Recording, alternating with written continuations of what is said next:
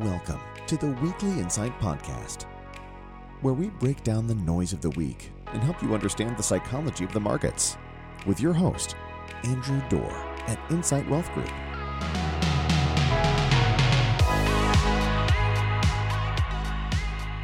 Hello, welcome to the latest edition of the Weekly Insight Podcast. As usual, I'm your host, Andrew Dorr. I appreciate you taking some time for us, and I am going to do just that quick shout out for my compliance department and remind everybody that what you're about to hear today should not be construed as individual investment advice, but instead as our opinion on what's going on in the market and the economy. If you'd like to discuss your personal portfolio, I'd encourage you to give us a call. So let's go ahead and dive in and talk a little bit about last week and what's coming up.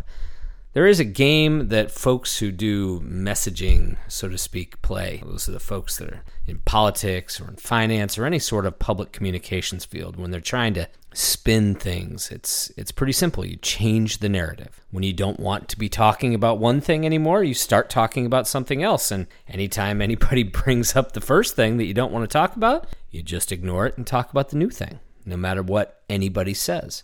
And it was interesting because we started to see that game play out in the markets last week a little bit. The April CPI data dropped on Wednesday, and suddenly everyone and their cousin was talking about a new phrase: super core inflation. Now, you will probably recall me talking on this podcast many times about the difference between CPI inflation, that's everything, and core CPI inflation, that's everything minus food and energy.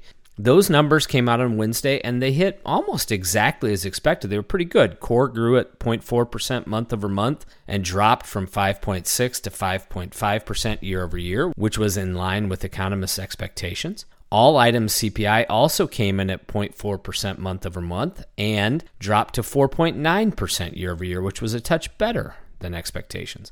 None of this was bad news, but the messaging train for supercore inflation started flowing right away. So what is supercore? So supercore is core CPI minus housing. Simply put, it's mostly a gauge of services inflation. That number rose just 0.1% in April, which is the lowest number we've seen on that in a very, very long time. Now, all of that is good news. The CPI data was good news. The core CPI data was good news. The supercore was really good news. And it's a sign that markets are fully digging into this idea that we've been talking about here on this podcast for months. And that's that housing price inflation, or at least the way it's measured, is a real joke. Once we see that number turn south, the housing price inflation is going to fall in a hurry. The fact that other core inflation items, the supercore, aren't contributing substantively to inflation right now is just another great sign for the future. And the result in the market is that they largely believe the Fed is going to pause their rate hikes at the next meeting, which is 4 weeks from now. The current odds of a pause are 84.5%. That's pretty good.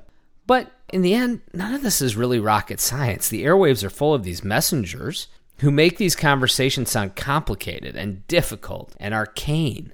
They want us to believe it takes a PhD to understand where the world is going, but in the end, I really would argue a little common sense matters.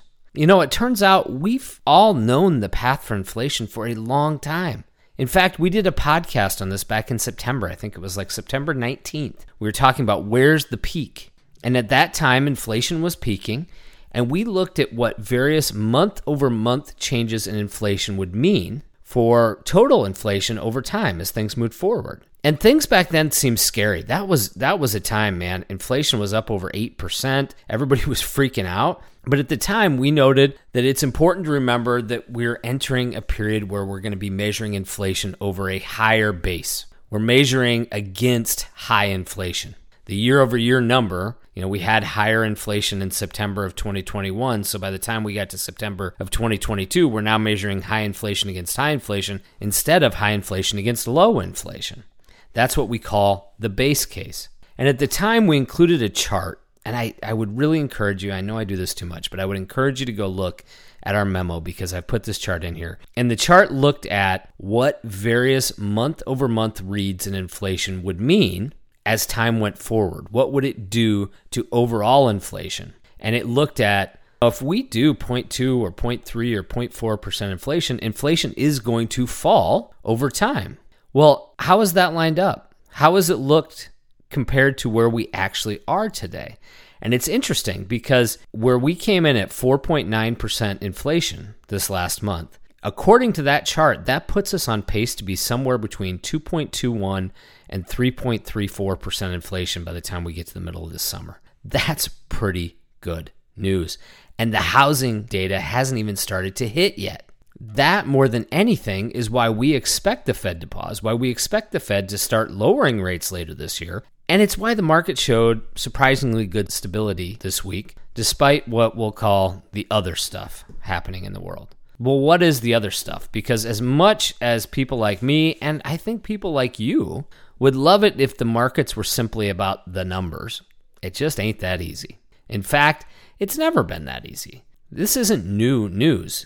Expectations matter, public policy matters, international affairs matter. All of this stuff gets mixed into a pot, which will eventually determine market returns. It's not just about, is a company making money or not, right? There are much bigger things at play that determine how a market or how an individual position performs. Oftentimes, those things matter more than the earnings reports or the inflation numbers. Which brings me to the two big issues that I think are going to move markets in the short term. Number one is Ukraine, and number two is the debt ceiling. Now, we can't do anything to control them, but we darn well better understand them. So on Ukraine, I think we're entering an interesting and probably dangerous time. The spring offensive, now the Ukrainians don't want to admit it, they keep kind of hemming and hawing, but it sure looks like the spring offensive by the Ukrainian army is on. It's happening, and it's a good thing. If you believe in freedom, it's a pretty good thing, but it does bring into question just how our good old friend Vlad and his cronies are going to react. We're already seeing dissension between his armies and the PMCs, the folks like the Wagner Group and Prigozhin, who heads up that group. We're seeing strikes deep into Ukraine. Well, what happens if Putin is cornered? Is he going to make that very dangerous decision, which may cause the world to fall deeper into this conflict? It's hard to say. But we better be aware and we better be nimble in portfolios to react if something like that happens. And then there's the whole looming disaster of the debt ceiling. Now, little was done last week. They were supposed to have a meeting on Friday. Both sides agreed to postpone the meeting. They both made it very clear it wasn't some breaking point. Nothing bad happened, but they decided to take a break and meet this week instead. Now, McCarthy and his crew, they're sounding pretty resolute. They're walking up to the edge of that cliff. They don't seem too afraid of falling over it. Biden and his group, they're starting to talk about things like the president's power under the 14th Amendment of the Constitution. Now, the 14th Amendment says that we'll always pay our debts. Makes sense, but if the president starts to do things outside of the law to make sure that we abide by the Constitution, we're going to have a much bigger battle, a constitutional battle. So much like Ukraine, I think this is a hope for the best and prepare for the worst situation. The last time we walked up to this line, July of 2011, the stock market was off nearly 18% over the next month, 17.27, I think, percent. But here's the good news, and this is important because I know there's so much drama, right? And I guess that's what provides content for a weekly podcast, but there's always so much drama going on. But here's the thing. If Washington does what it's supposed to do, if they come to a resolution on the debt ceiling, and the thing, by the way, they've done 102 times in a row, if they do that, we're setting ourselves up for what could be a great summer. Falling inflation, stable or falling interest rates, and limited drama from Washington, all of a sudden now things can be about the numbers again. It can be about how the market is performing and how the economy is performing. We're going to have a dramatic couple of weeks here, but it might just be setting up a great few months. So strap in. Let's see what happens. We'll certainly be here to talk about it. I'll wrap it up there this week. As always, if you have any questions, give us a call, 515-273-1333, or visit us on the web at www.insightwealthgroup.com. I hope you have a fantastic week, and I look forward to touching base with you again soon. Take care. Securities offered through Arete Wealth Management, LLC, member FINRA, SIPC, NFA. Investment advisory services offered through Arete Wealth Advisors, LLC, an SEC-registered investment firm.